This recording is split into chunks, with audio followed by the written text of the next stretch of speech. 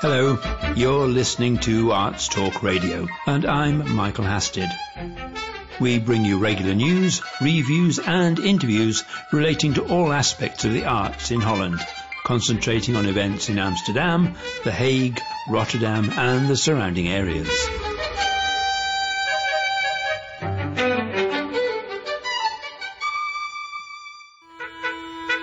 Arts Talk Radio Online. Features on the arts in English. Later, Zoe Baus will be talking again to art historian Wendy Fossen, this time about how female painters are finally receiving the recognition they deserve at the Rijksmuseum. Over the past 2.5 decades, Amsterdam-based American comedian Greg Shapiro has become a familiar figure on the Dutch comedy circuit and many other circuits besides. His third book, The American Netherlander, 25 Years of Expat Tales, was written during the months of Corona lockdown, when all live performance venues were closed. Greg has been reading extracts from the book exclusively for Arts Talk Radio, and he starts, rather cleverly, with an introduction and Chapter 1.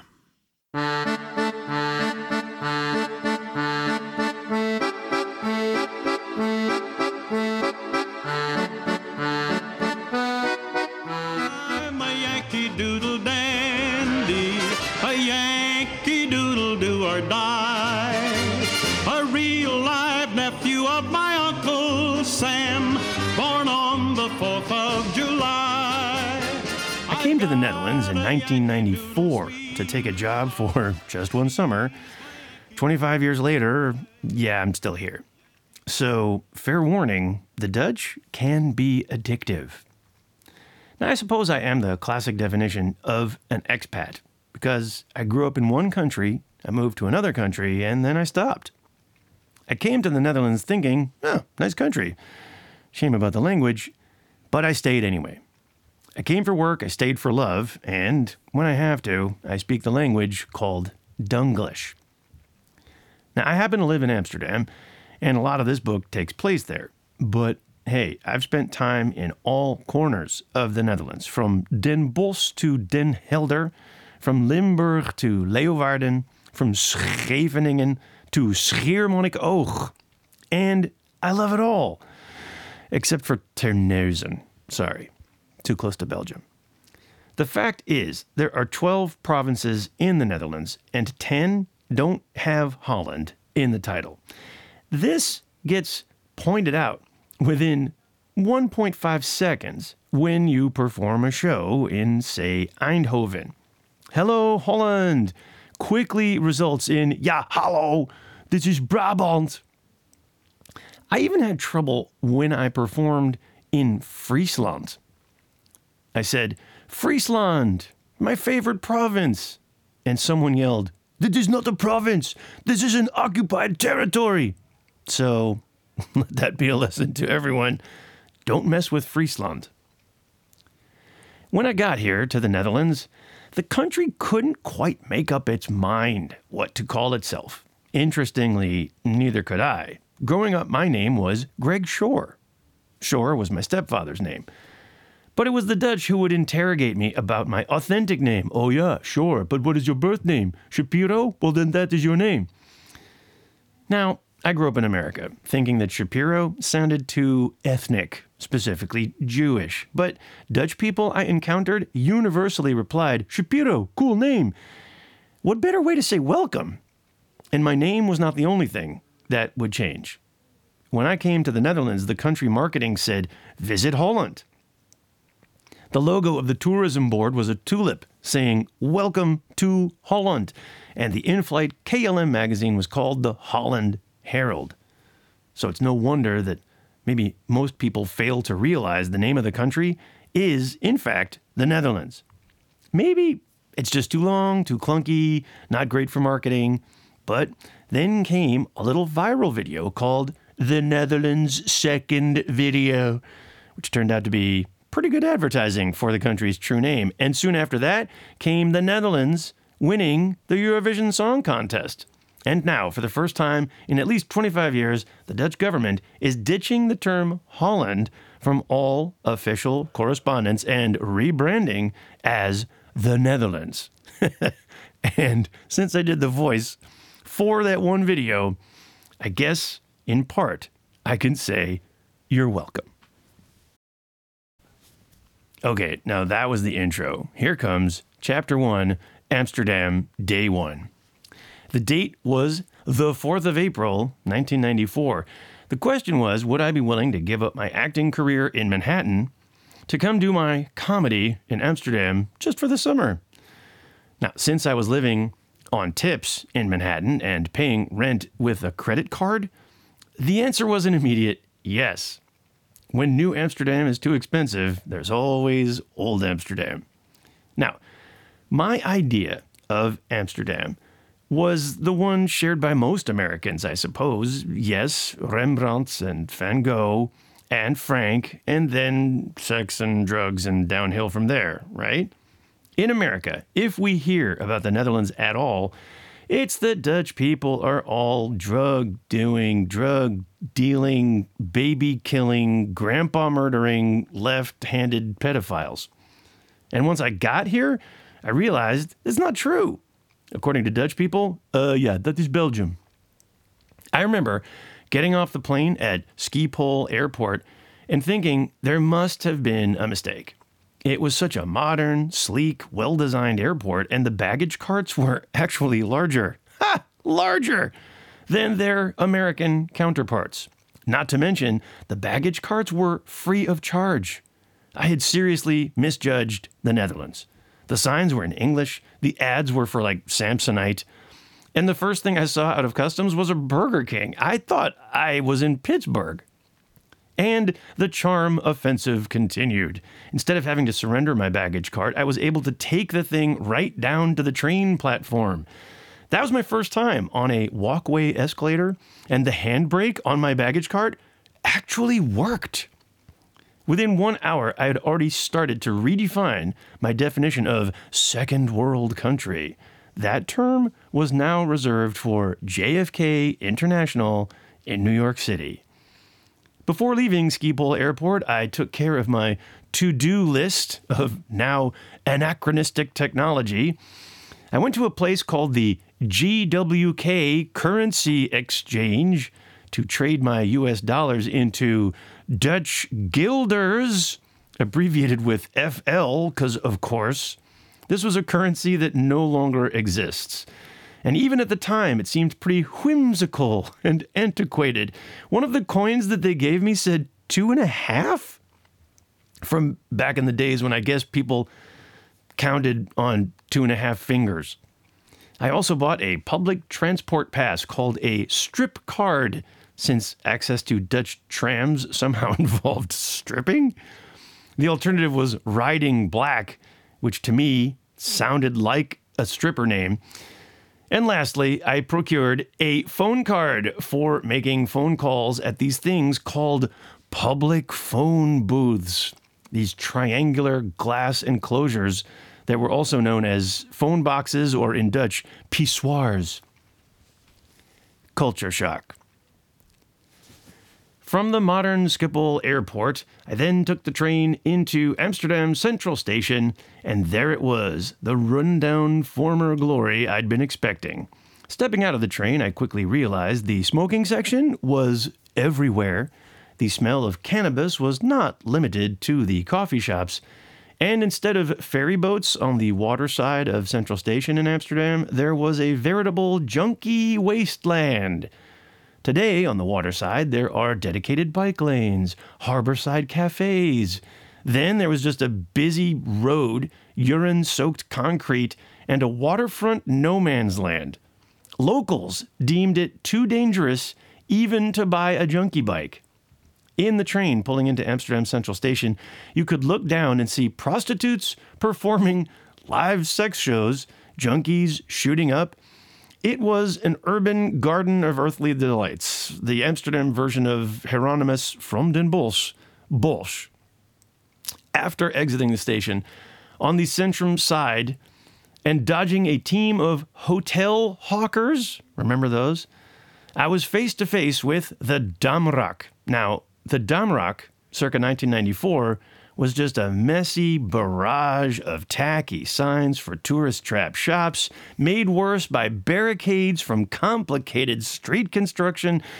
So basically nothing has changed there. Now, outside Central Station, I remember my first impression was the bikes. I had never seen so many bicycles at one time in one place. It seemed like there were more bikes than people.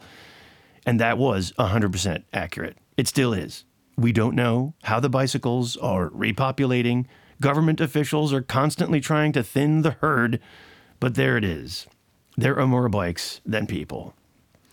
Now, my second impression was not just the bikes. It was the people riding the bikes. They were so tall. I'd spent most of my life being the tallest one around, and now maybe I could feel more at home. And specifically, I was noticing the women riding the bikes. Now, was it me, or were they all showing a lot of leg? I didn't realize it at the time, but the date was the 4th of April, and it was the first really warm day of the year, an occasion which is now known unofficially as Rokjesdag, or Short Skirt Day, the day that Dutch women collectively look in their closets and decide, yes, it's warm enough, I'm going with the short skirt. For me, it was like a parade of Dutch legs saying, welcome, welcome to Amsterdam. I mean, how could I not stay?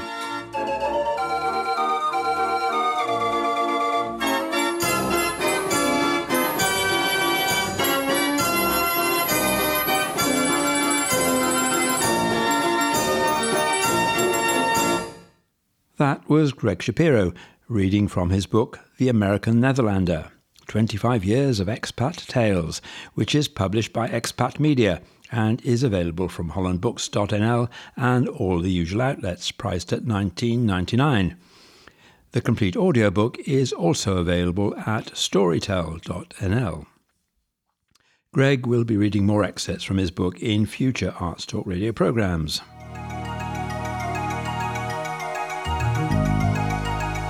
Arts Talk magazine provides the perfect companion to Arts Talk Radio, with reviews and previews in English of cultural events in Holland. Whatever your interest in the arts, our international team of writers will always provide something new and exciting to see online. That's Arts Talk Magazine, all one word, .nl. artstalkmagazine.nl. Zoe Bous has been talking to art historian Wendy Fossen about the lack of appreciation and knowledge of female artists, in particular those in the collection of the Rijksmuseum in Amsterdam. Zoe started by asking Wendy why she thought female artists received so little praise or acknowledgement. It's very difficult to summarize this because it's such a big story. Basically, our conclusion was that about half of the art history has been written now, and that the other half is still, I wouldn't say a blank page, because there are many of my colleagues already for years who have been trying very, very hard to put the women artists on the web. And it's a strange thing that happens, that there's a need for special attention, because today we don't realize that it's only such a short time ago that women weren't allowed to do anything in public life. So for us, it is something of a surprise. But when you come to think of it and you start realizing and more focusing on when you walk through a museum, whether you see a female artist, that you all of a sudden wonder, where are they? And then you might assume that they haven't been there, but they have. But they've been wiped under the carpet, basically.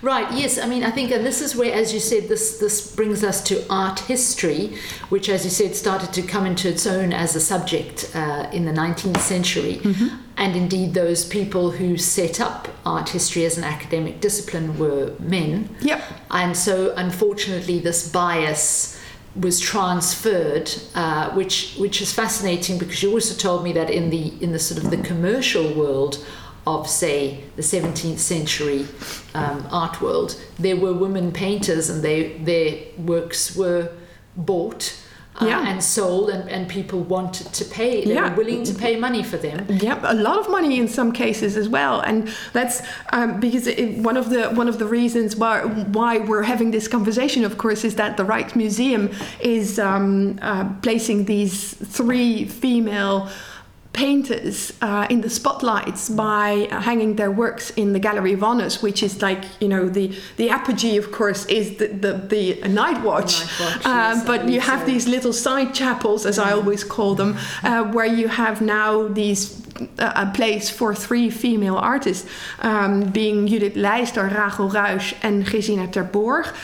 But there are so many more artists in the collection of the Rijksmuseum that need to be taken out of the depots, because the whole setup of the Rijksmuseum is basically designed by men, because it's, the collection is formed by men in previous history, of course, and in their own days, these men will have collected female painters, because every now and then there is a female painter that or artist that has become very famous. For instance, in the late 19th century, we have Therese Schwarze, a Dutch female painter who was extremely popular.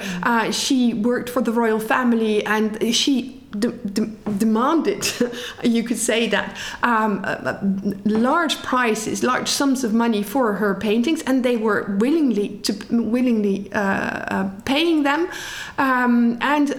She's the only female portraitist in the Netherlands that found her way to the Uffizi portrait gallery. No. So that's, she must have been an extraordinary painter. Well, she, as you say, the exception perhaps rather than the rule.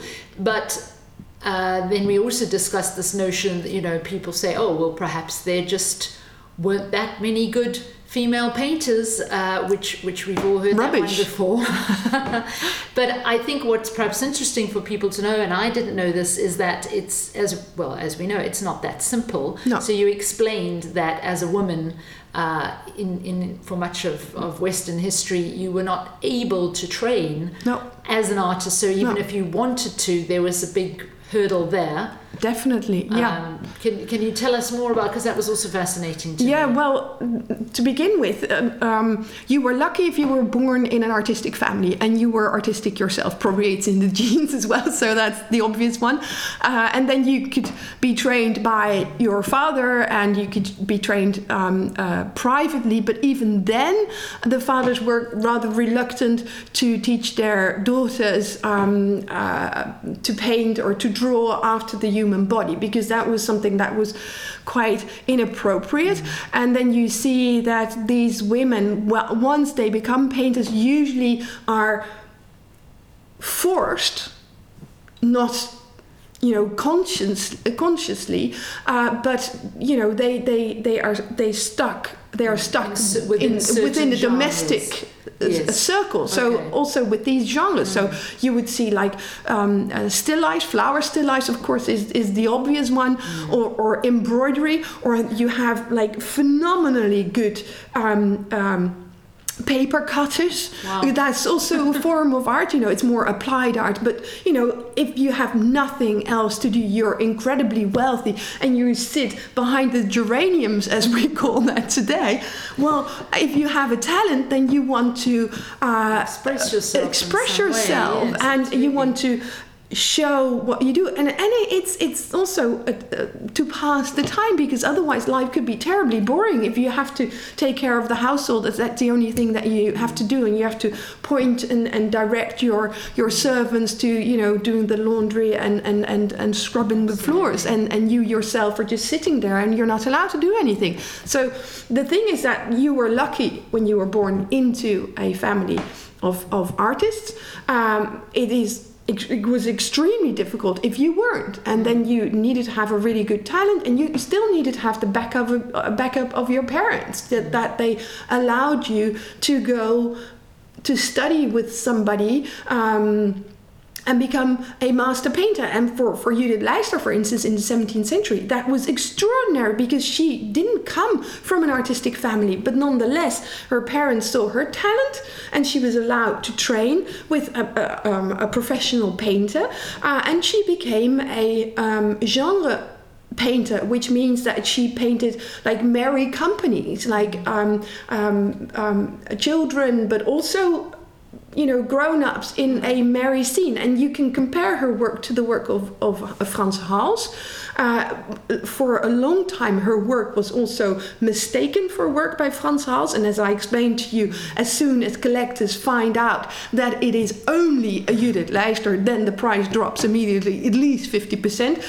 I would kill to have a work by Judith Leister because they're far more rare than the works by Frans Hals. Well, I mean, we can hope, Wendy, that given a bit of time and a bit more publicity, indeed these paintings will become real collector's items. Oh yeah, but their value, like Judith Leister, will increase. Yeah, Judith Leister and Rachel Ruijs, for instance, to talk about the Dutch painters, but talk about Artemisia Gentileschi, the Italian painter of the early 17th century. She's extremely famous. I mean, there've been books written about her, films made about her life. She had a terrible ordeal being raped by one of her teachers, but nonetheless, her paintings are very powerful.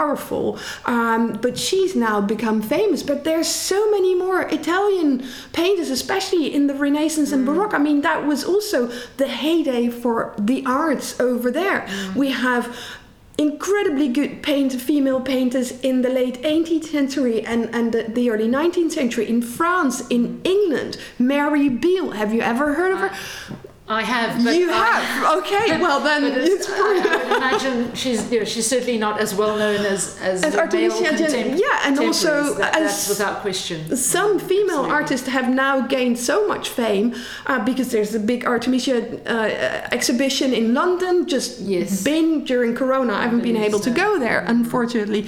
But so those paintings, they're exorbitant prices. So there's no way that you can pay them anymore. Also for museum collections to amass them. But we have to look at all that is in the depots because, as I said, these female painters or artists in general, were famous in their own days. As you already said, some of these flower still lifes, they were extremely expensive. I mean, if you wanted to buy a flower still life by Rachel Ruijs in those days, you would have to, get your wallet out because otherwise you wouldn't get it was extremely expensive. So therefore in those days they were appreciated, but somewhere in the 19th century it went wrong. Well, art history, they got written out of art history. They were written out of art history. What happened, and now hopefully they're slowly being welcomed back in. Yeah.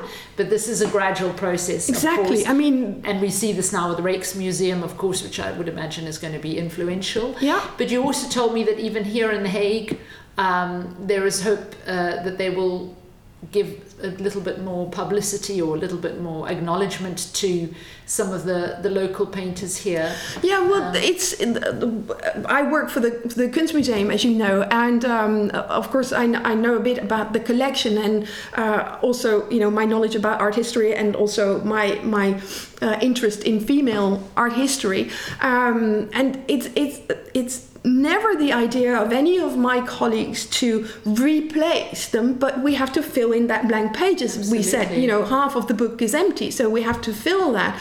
And we have to give these women their rightful place.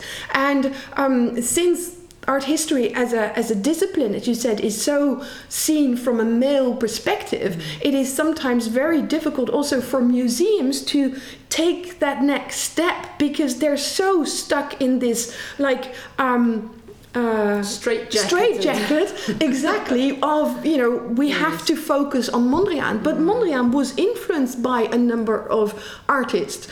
Also, female artists like Jacoba van Heemskerk, and she was extremely well received in her day. So we're talking about the 1910s, 1920s, and she developed also towards an abstract style. She was famous before Mondrian was. She was accepted in German galleries where you had like the big names already of Kandinsky and Franz Marc and other expressionists and abstract painters, and she was there. She was. There were big bugs involved when she sold her art.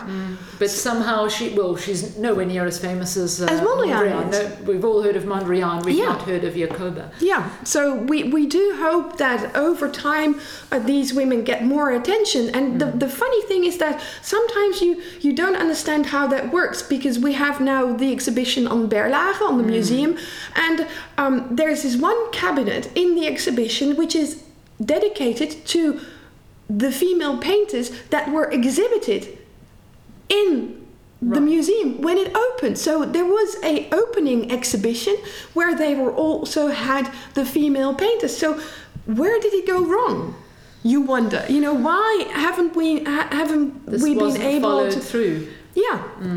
To continue this idea. There's a mystery all of its own. Yeah, well, it's of course you have the problem of generating money, so you want to have blockbusters, you want to get money in for the museum so you can organize other things. Of course, you need to have money to generate other things. So I know how it works, I understand how it works, but I do hope that with this turning tide, as is, the museums will focus, I wouldn't say focus, but give this podium also to the female artists, and not only of the contemporary female artists, because even though they are still underpaid compared to the male artists, that's the discussion that we have today, but at least they're seen, and you can express yourself as a woman today. It is much, much easier, of course, in relation to those days. It's still difficult, but in comparison to the old days, it's much easier. Okay. Well, here's hoping that we get to see the discovery of a variety of female blockbusters, as you put it. Yeah. Because I'm sure there are some hidden there in the archives. They just need to see the light of day. Yeah, and they need to be, we need to fill that book. Absolutely. Wendy Vossen from Casa dell'Arte, thank you so much for joining us on Arts Talk Radio today. That was Zoe Baus talking to Wendy Vossen. Arts Talk Radio online. So that's all for this week, but please join us for the next edition of Arts Talk Radio. If you have any comments, we'd be pleased to hear from you. And if you click on the subscribe button, you'll be able to keep up to date with all the latest programmes. My name is Michael Hasted, and so for the moment, it's goodbye.